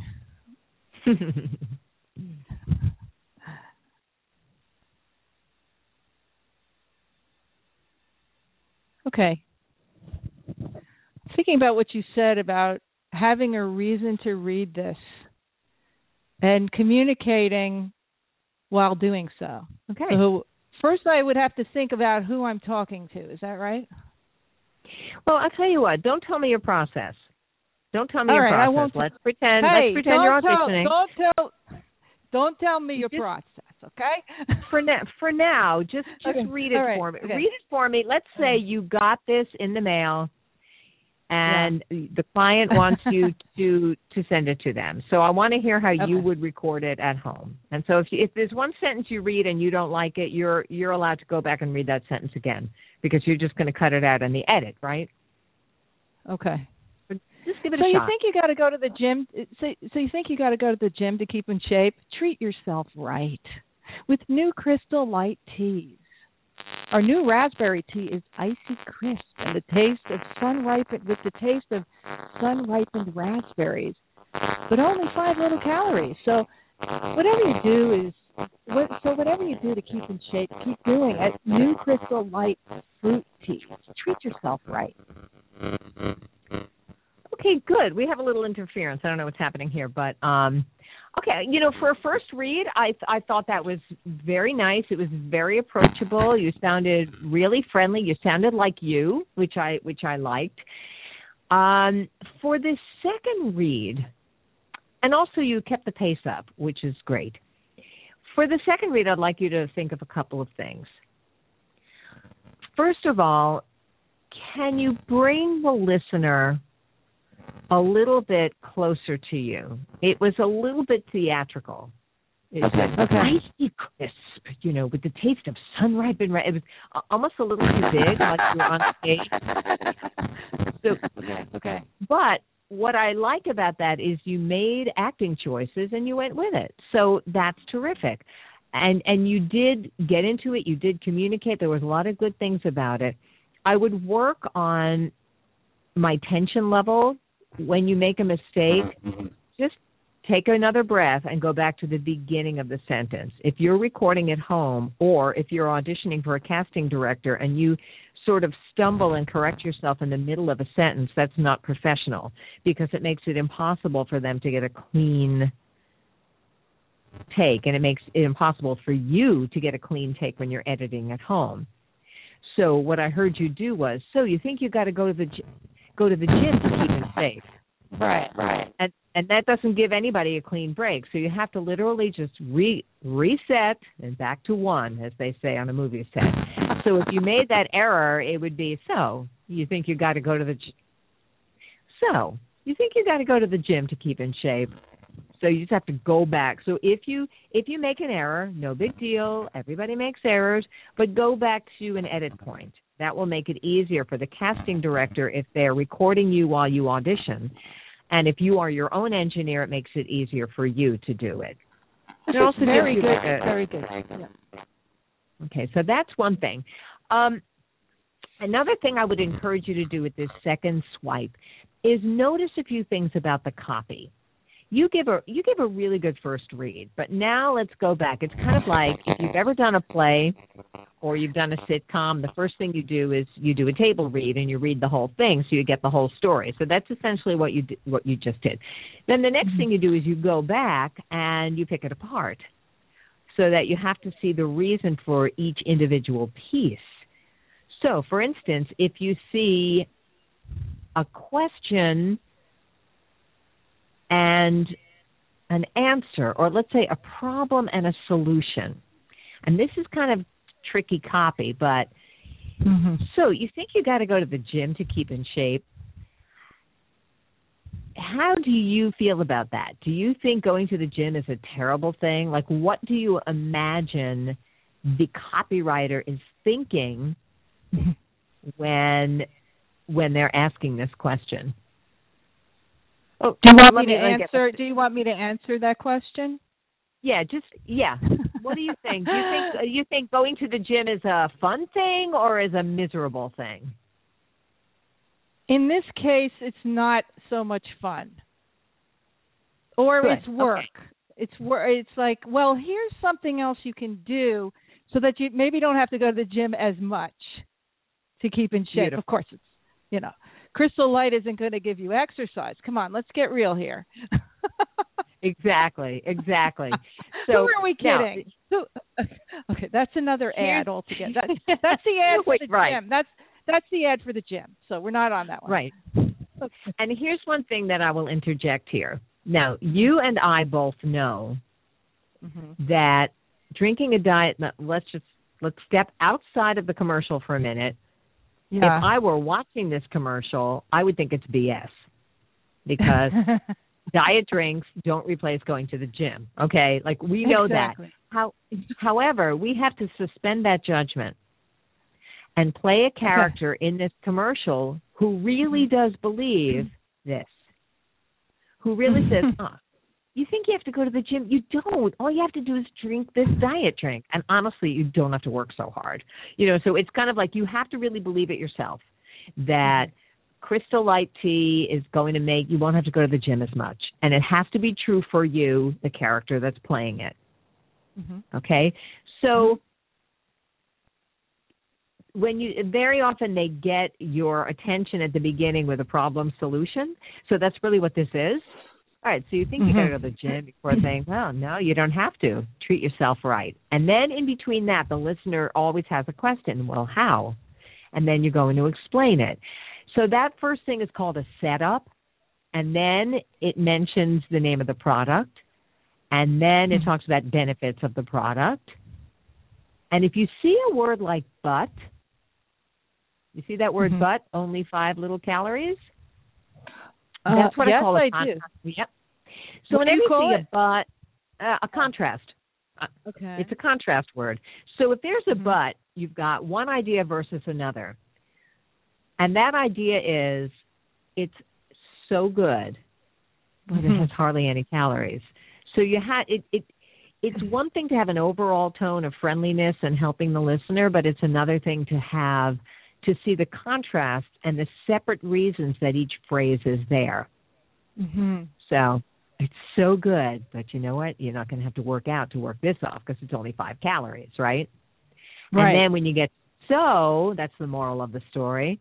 And have a little sense of humor in whatever you do to keep in shape. And I don't know, maybe there's a picture of the gym or maybe there's somebody walking their dog or I don't know what it is. You're saying, keep going to the gym. Whatever you do to keep in shape, whether you go to the gym or just drink diet drinks, keep doing it because you're awesome. And then the tagline, new Crystal Light fruit teas. And you're repeating something you said, treat yourself right. So just know that. This is what I do. You'd have to kind of pick it apart and see the different reasons why you say something. So I'm going to ask you to do it again. Bring it down a notch. Don't push the emotions so much. Just believe them and let them kind of flow out of your mouth. And when you get to the last treat yourself right, I want you to give me 3 in a row. That's, or what they call an ABC. Just give me treat yourself right 3 different ways. All right, give it another shot. And relax and use lots of body and face language. Body and face. So you think you got to go to the gym to keep in shape? Treat yourself right with new Crystal Light teas. Our new raspberry tea is icy crisp with the taste of sun-ripened raspberries, but only 5 little calories. So whatever you do to keep in shape, keep doing it. New Crystal Light fruit teas. Treat yourself right. Treat yourself right. Treat yourself right. Okay, good. You did a lot of the things I asked you to do, which is terrific. So now I need you to have a little more of a POV or point of view. Okay. So what actors have is subtext, and those were the acting choices. So just for instance, read the first line as if you think going to the gym is the worst torture ever. Just read it. All right? And maybe it's true. Right, I don't know. But your character thinks, so let's just try that acting choice. You think going to the gym is torture.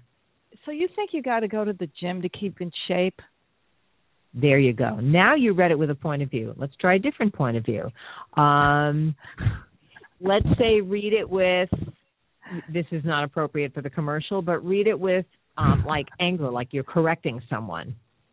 So you think you got to go to the gym? I'm sorry. No, that's good. Do it. Go for it. So you think you got to go to the gym to keep in shape? Beautiful. That's another clear acting choice. Now read it with sympathy. I'm from New York, Randy. I know how to do that one. Now let's read it with sympathy, empathy. Oh, so you think you got to go to the gym to keep in shape? No, that's not right. Let me try again. Sympathy, empathy. Warm. Okay. Warm. And do you know what a vocal lead-in is? Vocal lead-in or a ramp-up? Have you heard that term? So you say something before you say the line. Say something before. So try like, poor baby, and then read it. I am really sorry you broke your leg. So you think you got to go to the gym to keep in shape? Okay. I am sorry. You're so tired. So do you think you got to go to the gym to keep in shape? Okay. I feel like that's not working for you because you're not really believing it. You're just adding words. You know what I mean? So, there are coaches that they do a whole scene beforehand. That doesn't work for me. I just have like a catchphrase. So just try this sound like, "Aw," and then read it. Oh, so you think you got to go to the gym to keep in shape? Okay, interesting. So the thing with the lead-ins is you have to believe them and you have to stay in the mood that they put you in. So for me, it's like, oh, poor baby. Oh, so you think you got to go to the gym to keep in shape? Like you have to it has to be a lead-in that's something you would say. Uh-huh. And then let yourself stay in the mood that lead-in puts you to. Like when I need to sound authoritative, I might say, here are the facts. Blah, blah, blah, blah, blah, blah, blah. But you have to stay there. You can't fake your way emotionally through the lead-in, which is what I feel like you did before. You went, I'm sorry you broke your leg. Yeah. Yeah. Okay. You know what? I'm not going to even look at the script because I think looking at the script is a problem because I'm thinking too much about it. I have to look at it. Are you going to memorize every script you're given as a voice talent? Oh, I guess not. Then you start worrying. But what you can do is glance up. Like you can kind of memorize one thing. So let's just try this. Give me some New York sarcasm on the first line, and then when you get to treat yourself right, let's have some empathy on that. Okay? And then really believe it. And here's what I'm going to do for you. I am going to play the part of your listener. Uh-huh. All right? I'm going to be the other person in the scene. Every single script is really a conversation with your listener. So I do want you to look at the script, but in between sentences, let me just respond to you, okay? So I'm going to start, and you're playing a scene with me, okay? It's like a musical duet, all right? Okay. You're playing a scene with me. I'm going to be your friend, and I'm going to say the first line, and your first line is going like, so you think you got to go to the gym. All right, so however that comes out, reacting to me. Make sense? Mm-hmm. I am ready. All right, so here you go.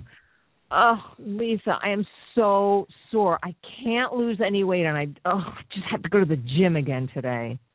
Oh, you think you have to go to the gym to keep in shape? Yeah. Treat yourself right. Okay, how? With new Crystal Light teas. Really? What? Yeah. New raspberry tea is icy crisp. That's a tough line. Now you've stopped talking to me. Now you have to really. Whoops. But do you see what happened at the beginning? You were responding to me. I was. Yes. At the beginning, and it came out much more natural. And then you started reading again. But if you were really trying to convince me, you go, our raspberry iced tea is icy crisp with the taste of sun-ripened raspberries, but only 5 little calories. Like you really have to talk to someone. And you actually, your first read, you were doing it was just a little big. So I probably made you crazy with all the coaching. But, you know, that's the kind of thing. Another exercise you can do, and we're running short on time, but try reading it. I tell you what, do it this way. You can keep the script in front of you or not, but try to tell me in your own words. Add as many words as you want. Just get the point across that it's crystal light. Try saying this copy in your own words, either looking at it or not looking at it. Okay. So do you really think you have to go to the gym to keep in shape? Listen, you should just treat yourself right. Do these really amazing teas, crystal light, and they're only 5 little calories. And, you know, when you have the 5 little calories, you don't have to worry so much. So come on, give yourself a break and stop torturing yourself in the gym, at least for just right now. Just treat yourself right. Just have a crystal light tea. Everything's going to be good. And you are going to love this tea. It is just, you know what's amazing about it is that it tastes like it is more than 5 calories. It's what, you know, I'm just going to have some right now over here. It just really tastes like more than, hold on, I'm going to have some. Okay, good. So that was really wonderful. And the only times it wasn't wonderful is when you were fumbling and you felt like you had to keep talking and then you were making up stuff. But overall, that was great. So now read the copy. Just stay in that place. Be my friend telling me that stuff, but read the words the copywriter wrote. And so you can add like that. Go ahead. I can add. So you think you got to go to the gym to... What? You can add. You can't always do it, but we'll let you do it now. Okay, so go ahead. Oh, okay. So you think you got to go to the gym to keep in shape? Treat yourself right. With new Crystal Light teas, the new raspberry tea is icy crisp with the taste of sun-ripened raspberries. It's only 5 calories. Whatever you do to keep in shape, keep doing it. New Crystal Light fruit teas, treat yourself right. Okay, good. So, you know, these are just little exercises that you can do. And I also want you to listen to commercials that you feel are just really believable. And ask yourself what she's doing. You know, actually, they do less. Like one of my favorite taglines is just, you know, kids. They feel good. And it's almost like doing nothing.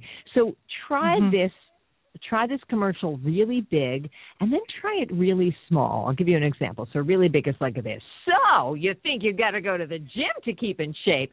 Treat yourself right with new Crystal Light teas. Our new raspberry tea is icy crisp with the taste of sun-ripened tomatoes, raspberries, whatever. Okay, so that's a big read, inappropriate. Okay, so then like way down, less than you have to, might be like this. So you think you got to go to the gym to keep in shape. Well, treat yourself right with new Crystal Light teas. Our new raspberry tea is icy crisp with the taste of sun-ripened raspberries, but only 5 little calories. So whatever you do to keep in shape, keep doing it. And that, you know, that's smaller, that's less. It's leaning into the microphone. Pretend the listener is right there with you. And I'm not saying that was a terrific read, but if you deliberately do it big and then deliberately do it small, you might find a middle ground. But the best part of the read you gave me was when you really had a reason, an emotional reason to say a sentence, when you gave me those 3 in a row of you think you've got to go to the gym to keep in shape. So you want to read the copy, figure out why they wrote it this way and what your point of view might be for each particular sentence and what you want the listener to experience from it. And those are the things that help. Yeah, and when you have a long sentence, see, I think our new raspberry tea is icy crisp with the taste of sun-ripened raspberries. That's a lot of words in there. Yeah, but if you were saying it, you would pause here and there. I mean, there are commas there, which you may or may not. And that's the thing. And I hear you getting a little worried that there are so many words. And I hear it getting a little bit choppy. You know, that's what's happening. So, like, new Crystal Light teas, that has to be smooth. And I usually take my hand and just do a rainbow gesture. Try it. Just, do a rainbow gesture across the sky with your hand. Go ahead. New Crystal Light teas. New Crystal Light teas. There you go. I did That's the rainbow gesture. Yep, and I heard it. Now bring your volume down a little bit. Don't make it so loud, and just add a little smile with new Crystal Light teas. Should I be doing the rainbow gesture at the same time? Absolutely. Okay. Smooth it out. Yeah. Hold on. Relax. Take a breath. You're making yourself tense. With new Crystal Light Teas. With the new Crystal Light Teas. So the first time was better. You want to smooth things out. And what I sometimes do is draw curved lines over phrases so that I don't see a sea of words. I see a collection of ideas. Icy Crisp is one. You wouldn't separate those. Our new raspberry tea is Icy Crisp with a taste of, and sun-ripe and raspberries. That's another. There would be a curved line over that, like a phrase mark in music. If sun-ripened raspberry. Yeah. Because it's raspberry teas. So if you look at those words that form phrases, it will seem less daunting. And also 5 little calories. And you can add a little, what really makes these types of girlfriend commercials work is a little wink here and there. So, Right. It's like, so girlfriend, whatever you do to keep in shape, keep doing it.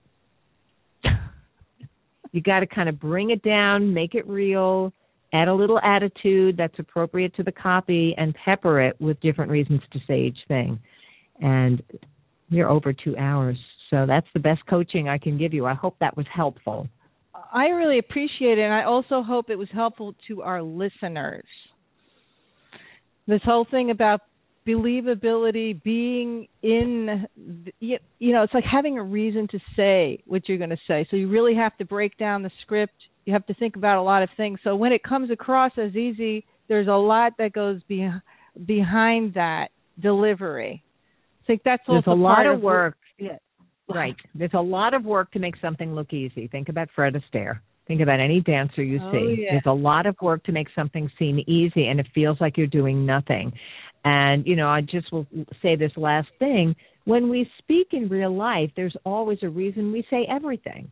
And our tone changes all the time. So if I say to my daughter when she was a teenager, oh, honey, those shoes are so cute, but nope, we can't afford them. So my tone changed in the middle of the sentence. Or that skirt is adorable, but you're not leaving the house wearing it. So I didn't keep the same tone throughout, right? I had to change my tone in the middle. And if someone comes to my house and I go, oh, welcome. Oh, my God, you didn't get stuck in that accident. Oh, good. I was so worried. Come on in. Oh, put your coats over here. Oh, wait till you see the kitchen. I just changed tones 5 times because there was a different reason to say every phrase. And it happens all the time in real life. But when we get copy in front of us that somebody else wrote, then we forget to change our reason for speaking, and every phrase has its own reason. And if we can't use our imagination and just let it click in, we have to find it. What my last question, because I've got 8 minutes on the clock here, if you're still available to answer another question. Yes. I see. I'm looking at it. Go ahead. It's okay. It's okay. How do you deal with nerves, Randye, when you're in a live audition scenario? I do 2 things. First of all, I don't expect myself to not be nervous. Everybody who cares gets nervous. Every theater show I've ever done, I'm always nervous in the wings. And there's always a moment where I go, I don't really want to be here. I'm going home. So there's, nerves means you care. And so the trick is not to get rid of your nervousness or try not to be nervous. That's like, because your mind doesn't know the word not. If you say, I won't eat the brownie, all your mind sees is brownie. So you have to say, I'm going to have fruit when I come home, and then your mind will see fruit. So don't say, don't be nervous. That doesn't work. But you can, you can note that you have nervous energy, and you can channel it into caring. Like, oh, good, I have energy, so I'm going to have fun. And I try to see every audition as an opportunity to do what I do. And I decide I'm going to have a good time no matter what. If they pick me, they pick me. If they don't, I move on to the next thing because, my life doesn't ride on it. I try to have a good time and give them a good time. And I try to be good and have fun and enjoy the acting. And I try not to worry about whether I get it or not because you win some, you lose some.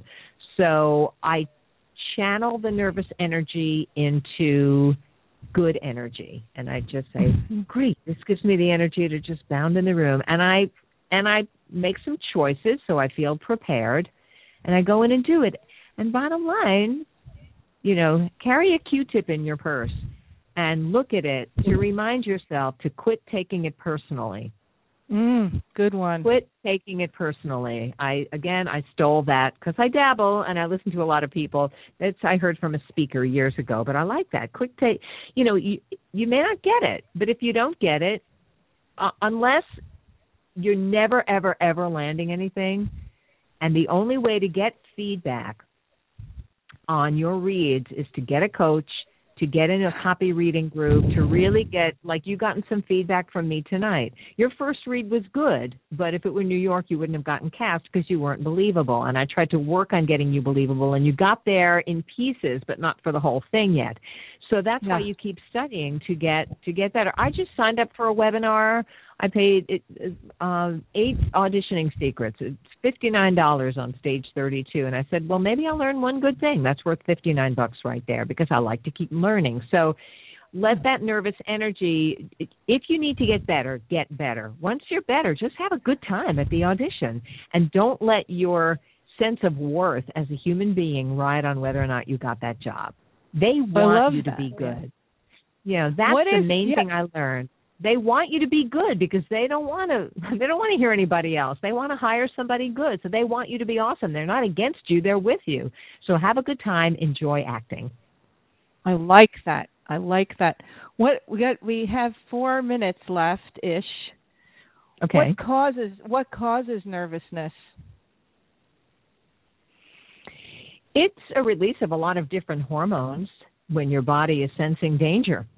Essentially, I believe that's what it is. It goes back to, don't get me started on neuroscience because that's my hobby, but, our brain has several layers, and deep inside the brain is the more primitive brain, which is just want food, must have food, must survive, and that's the part of us that is afraid, that has fight or flight or freeze in it.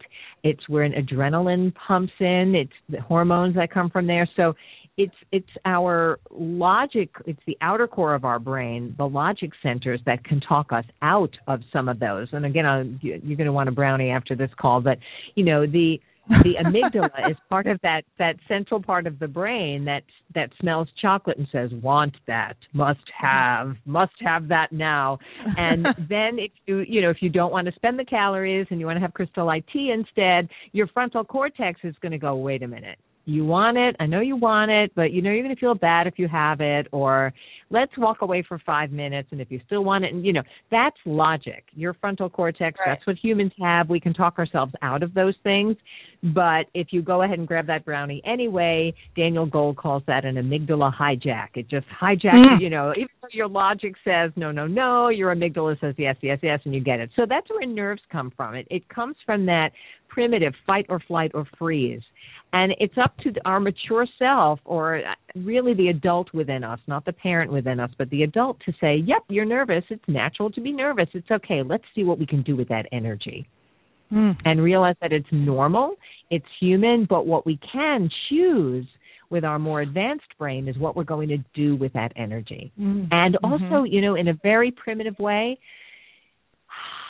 it's just breathing. Take 3 deep breaths. And I just say to myself, I say to myself, you've got this. Have a good time. Have a good time. Enjoy it. You've got this. And practice a lot. The more you audition, the less nervous you'll be with each one that you do. Very good advice, Randye. Thank you so much. You're welcome. So, listeners, if you'd like to learn more about Randye Kaye, visit her website at randyekaye.com, RandyeKaye.com. And Randye, is there any other place people can find you? Oh, if you Google me, I'm kind of everywhere. I mean, I have 25 titles on Audible, so you can hear some of my audiobook work there. The website has, if you want just my voiceover work, you can put a VO in front of that, so it's vo.randyekaye.com. But if you go to my homepage and click voiceover, you'll get there as well. I have a LinkedIn profile. Feel free to connect with me. If you want to send me a message saying, I heard your podcast and I'd like to connect, you can like my page on Facebook. I'm on Twitter at Randye Kaye VO, and also my book is available on Amazon. So if you Google me, just Google me. You'll find pretty much everything you need to know. My life is an open book. So it's Randye, and the last name is Kaye. And Edge Studio is edgestudio.com, EDGE studio.com, and they are awesome. And what else did I talk about? World Voices, or WOVO, WOVO, but just world-voices.org, and check out the membership. And you are awesome, Randye. Thank you so much. I really appreciate it. It has been such a pleasure, and I shall be back in touch with you. All right, great, Lisa. Okay. Thank you. Thank you, Randye. Bye-bye. Talkbox Radio. Talkbox Radio.